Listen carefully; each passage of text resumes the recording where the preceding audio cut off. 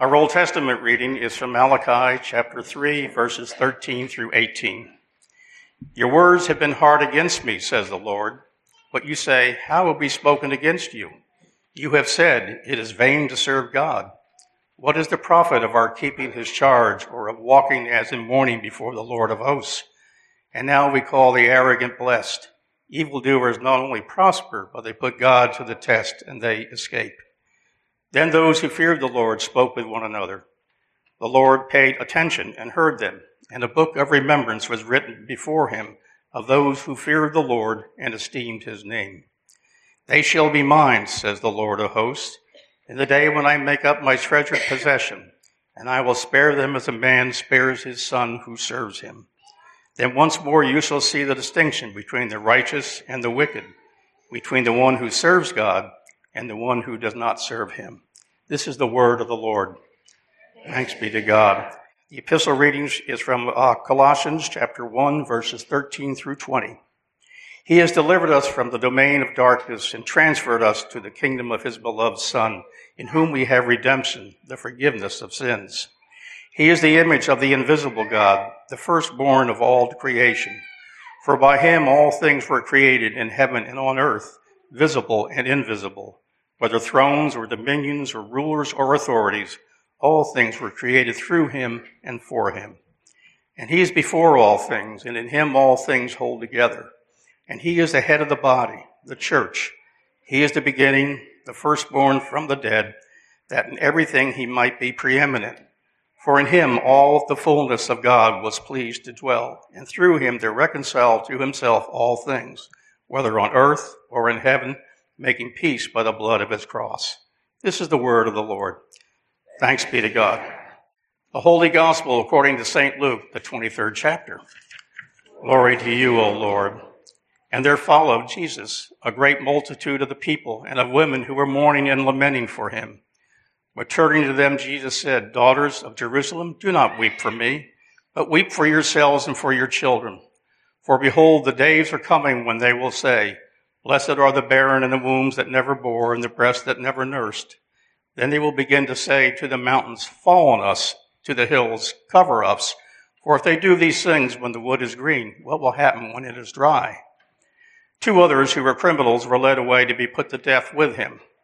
And when they came to the place that is called the Skull, they crucified him and the criminals, one on his right and one on his left.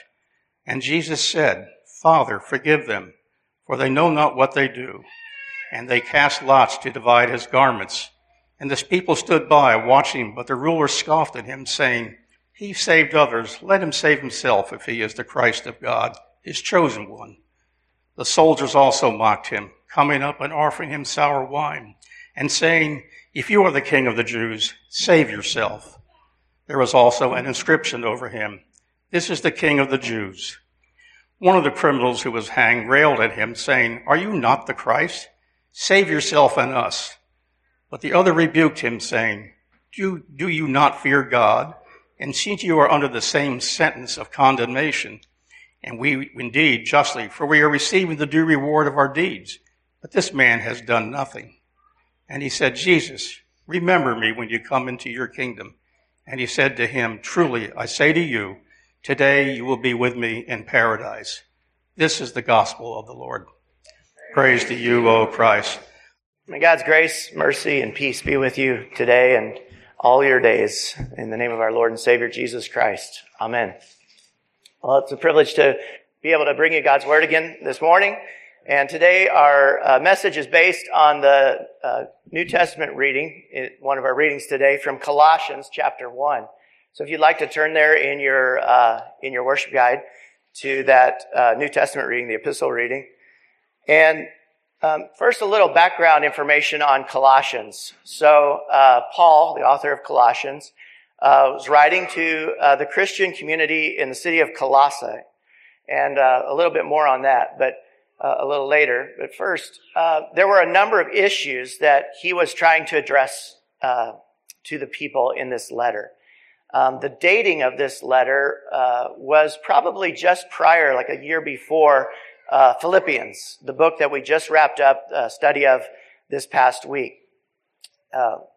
that Pastor Mueller wrapped up this past Sunday.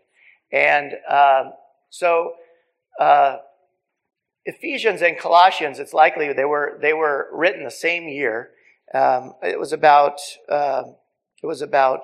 60 A.D. and then Philippians 61 A.D.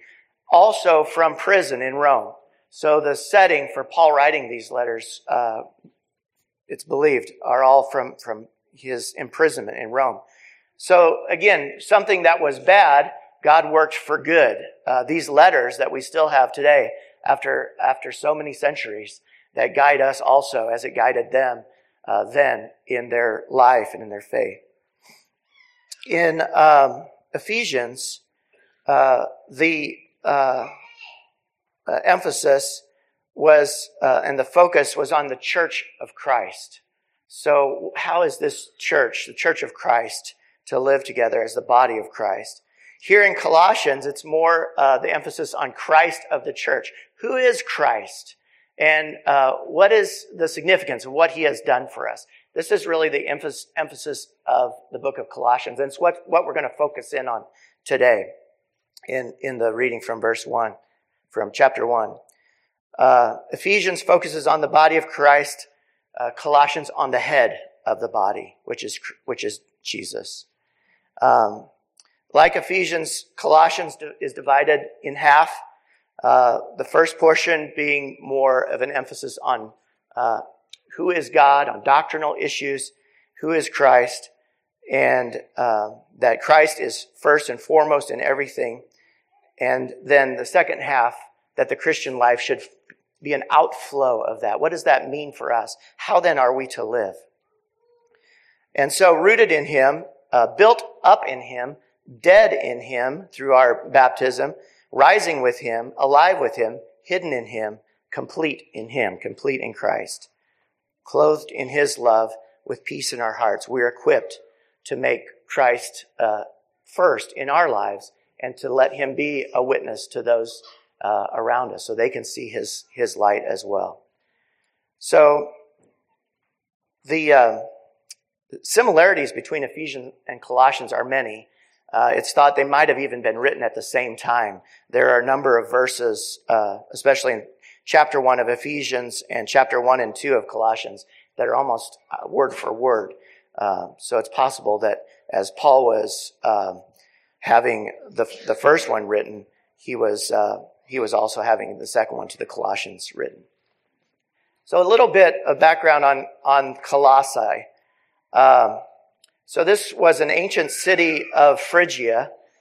Phrygia is in modern-day Turkey, and it was located on Colossae was on the southern end of this high plateau, and there was a river that flowed in this valley, and so Colossae was on the eastern end of this valley, and there was a trade route that came through the city, and the ancient Greek historian Xenophon, who wrote in the 4th century, 5th and 4th century, described Colossae as a populous city, wealthy and of considerable magnitude.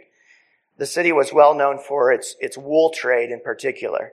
By the time of Paul, it had decreased in significance. It wasn't as important of a city as the city just to the west, which was Laodicea, on the same trade route.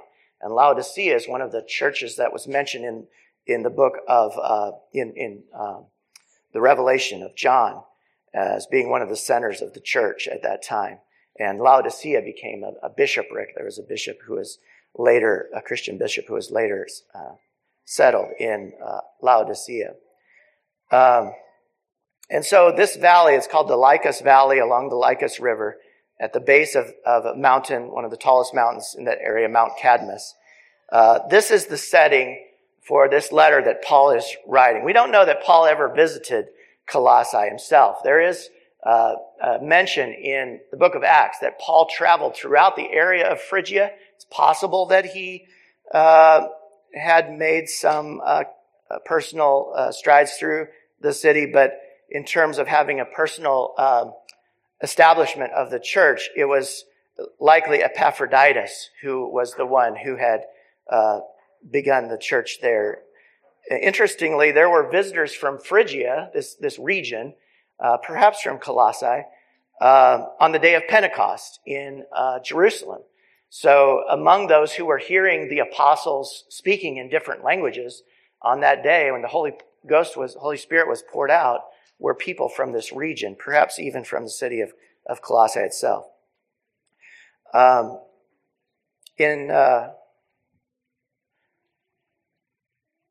In this city, in Colossae, it was known for a fusion of religious influences. So there were Jewish influences, there were also pagan influences, and there were Gnostic influences. And the Gnostics were those who thought they had some type of hidden knowledge. And without this hidden knowledge, you were missing out. And so it was a kind of a secretive group. And this is early Gnosticism. Later Gnosticism developed out of that. But here in Colossae, Gnosticism was one of the one of the influences that Paul was trying to address in this letter and kind of to root out. It's like trying to say, you have Christ. You don't need any more than that. And that is the emphasis of these verses that we'll be looking at in just a moment.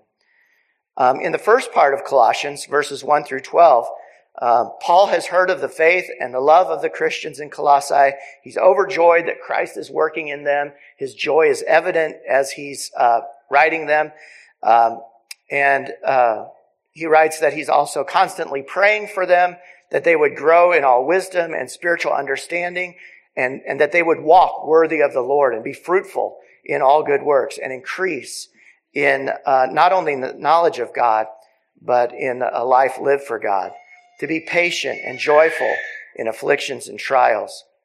And so I think this letter is a good one for us to hear here at St. James, that God is overjoyed, just as Paul was overjoyed with the Christians in Colossae, that Jesus was working in their midst. God is overjoyed that Jesus is working in our midst here at St. James and in your midst as an individual who's a part of this worshiping community. And just as Paul is constantly praying for them, we're reminded that Jesus is constantly praying for us, that Jesus is earnestly pleading at the Father's right hand, that we also would continue to grow in wisdom and spiritual understanding, that we would walk worthy of the Lord and be fruitful in good works, in all good works, and that we too would increase in the knowledge of God, and that we also would be patient and joyful in our trials and afflictions. So it's a good letter for us. This introduction, I think, is very applicable to ourselves and our situation here at St. James. Just as Paul writes of the love he has for these Christians in Colossae, God wants you to know that he loves you, and he is pleased with what Jesus is doing in our midst. He is overjoyed. All right, let's jump into our text, Colossians 1:13-20. So we begin with this.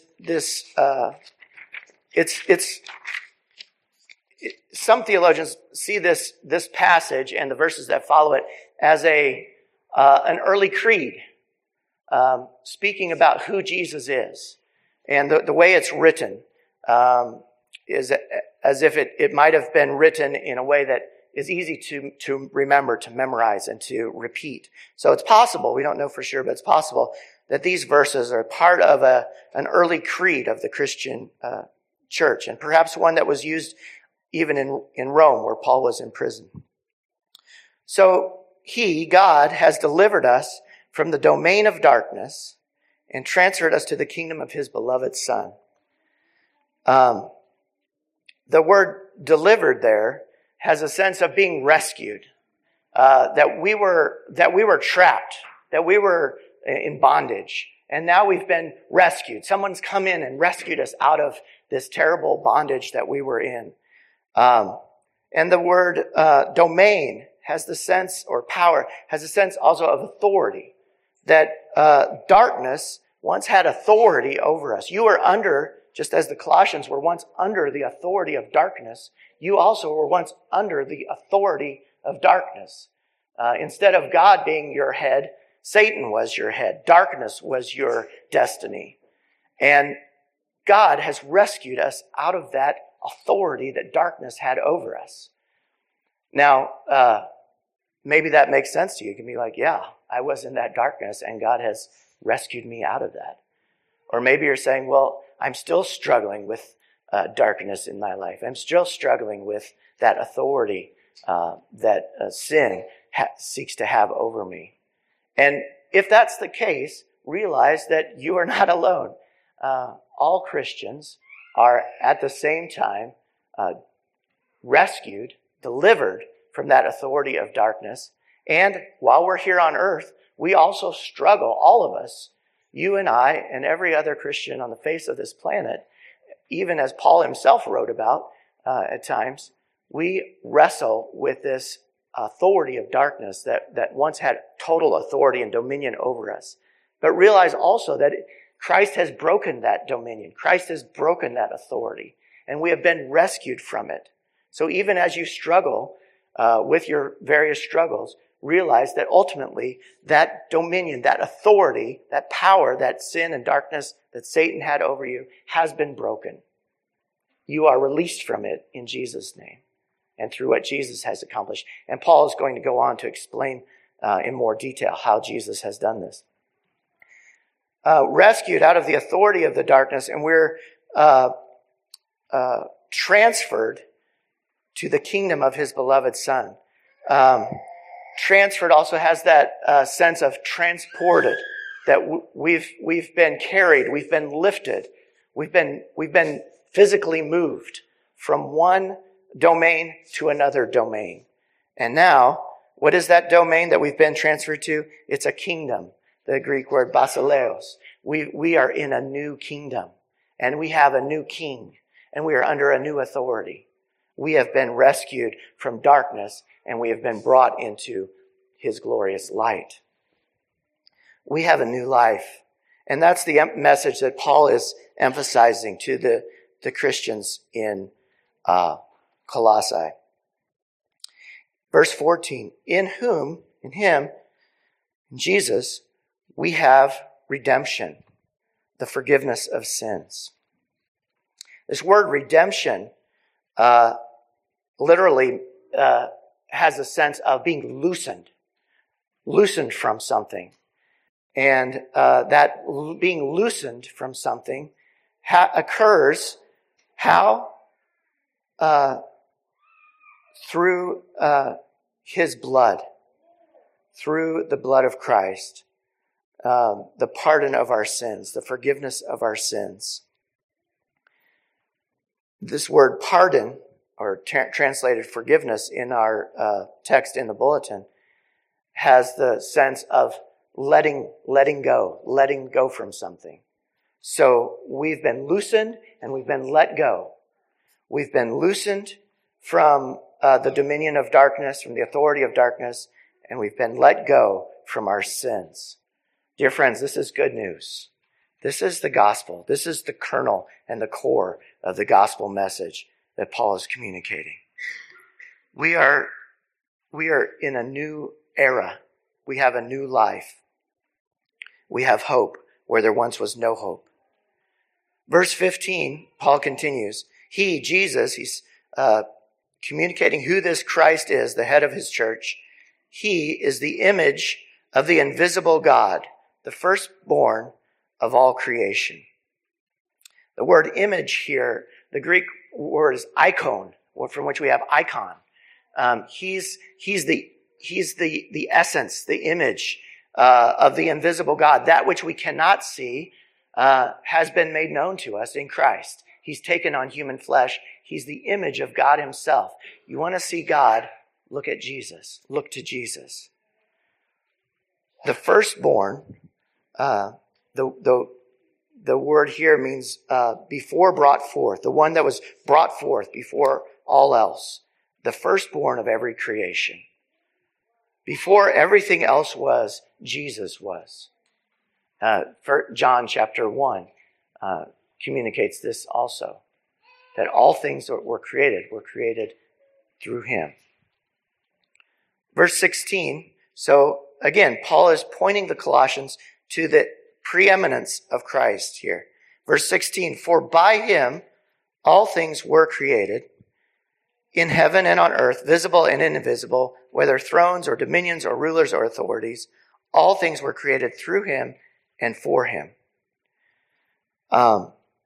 The Greek in heaven, it's plural, the heavens, in the heavens, and therefore on earth, what is seen, what is visible, that which we can see with our eyes, and that which is invisible, that which we cannot see with our eyes. So reality is not just what you see with your eyes. There's much more to it. There's the whole spectrum of what you cannot see. And Jesus made it all. By him, all these things were created. Whether they're thrones, the Greek thronoi is the literal word there that we get thrones from, dominions, or another word, lordships, principalities, sovereignties, powers, authorities, all things were created by him and for him. One of the errors, one of the false teachings in Colossae was an emphasis on angels, an emphasis on the power of angels that kind of somehow contributed to our salvation. And here, some theologians believe that Paul is addressing that false teaching, that don't elevate the angels above the level that they should be elevated. Jesus created them all. Jesus is the one who is to be elevated above all. Don't put your trust in angels, or as has occurred in the Roman Catholic Church in history, the saints. Put your emphasis on Christ. He created them all. Focus on him. Don't let anything else take you away from his preeminence in your life. Or, as many people have turned to things like horoscopes or crystals or whatever it might be. Jesus created the stars. Jesus created the minerals. Don't put your emphasis on these things. They're nothing. Put your emphasis on Christ, who created them all. Verse 17. He is before all things, and in him all things hold together. There was an interesting article that I read some years ago that at the core of the subatomic particles, there's a little cross-shaped element. I don't know even how to describe it. That holds all things together. I wish I had that article to refer you to, but it just made me think, wow, that something like that is at the core of holding all things together, holding all matter as we know it together. They're a form that's in the shape of the cross, reminding us that ultimately it's Christ who is by whom all things consist. Verse 18, and he is the head of the body, the church. He is the beginning, the firstborn from the dead, that in everything he might be preeminent. The church, the word for church, the Greek word for church that's used throughout the New Testament, has a sense of those who are called out, ekkaleo, those who are called out from the world, called out from the darkness, called out to be his glorious light. And this word reminds us that it's not we who chose Jesus. It's not we who first made a decision for Jesus. Long before we ever could even think, before we had the ability to reason or rationalize, the Bible teaches us that God made a decision for us in sending his son, that God chose you before the creation of the world, that he knew your name, and that he was calling you out from eternity to be a part of his family, to belong to his light. If that doesn't make you feel special, I don't know what does. So in the world, we have a lot of emphasis on self-esteem. That if I just think better of myself, or if teachers and parents just speak more positively of their children, they will turn out to be better people. There's nothing wrong with speaking well of people. That's a good thing to do. But more important than self-esteem is Christ esteem. That we find our esteem in Christ. The Lutheran pastor Don Matzat wrote a wonderful book, Christ Esteem, that helps us to see it's not in ourselves, but in Christ that we can find our esteem, our worth, our value. When you realize and recognize what God has done for you, that is when we fully begin to realize just how truly special we are.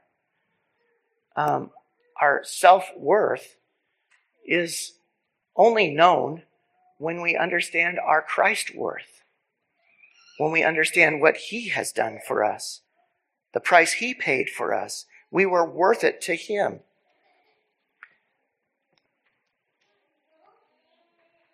We continue with verse 18.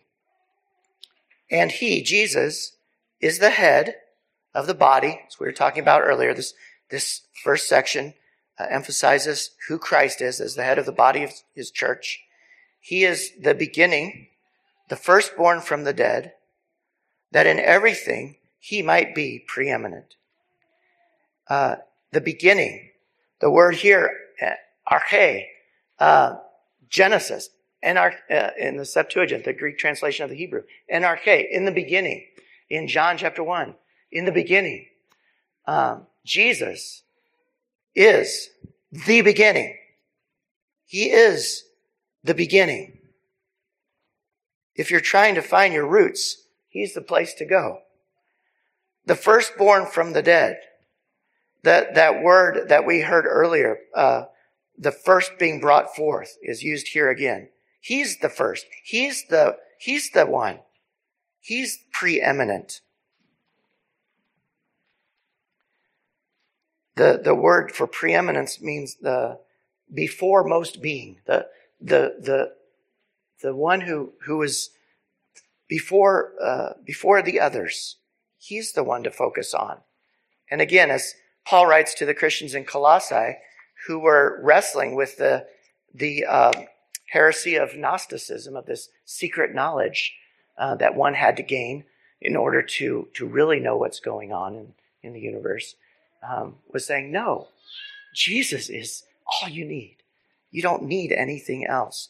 And we see elements of Gnosticism in other developments, religious developments that have happened in our more recent eras, like the Jehovah's Witness, which begins to claim a different knowledge than what Christianity has taught from the time of Christ, or the Mormon teachings. That there's a different knowledge. In addition to the Bible, you must have these teachings from Joseph Smith if you really want to know the whole package. These are very similar to the heresy of Gnosticism in the early church that Paul is warning the Colossians against. And we too should be warned against anything like that. Any kind of group or organization that promotes some type of secret knowledge. Let that be a warning to you. Stay away. In verse 19, for in him, in Christ, all the fullness of God was pleased to dwell.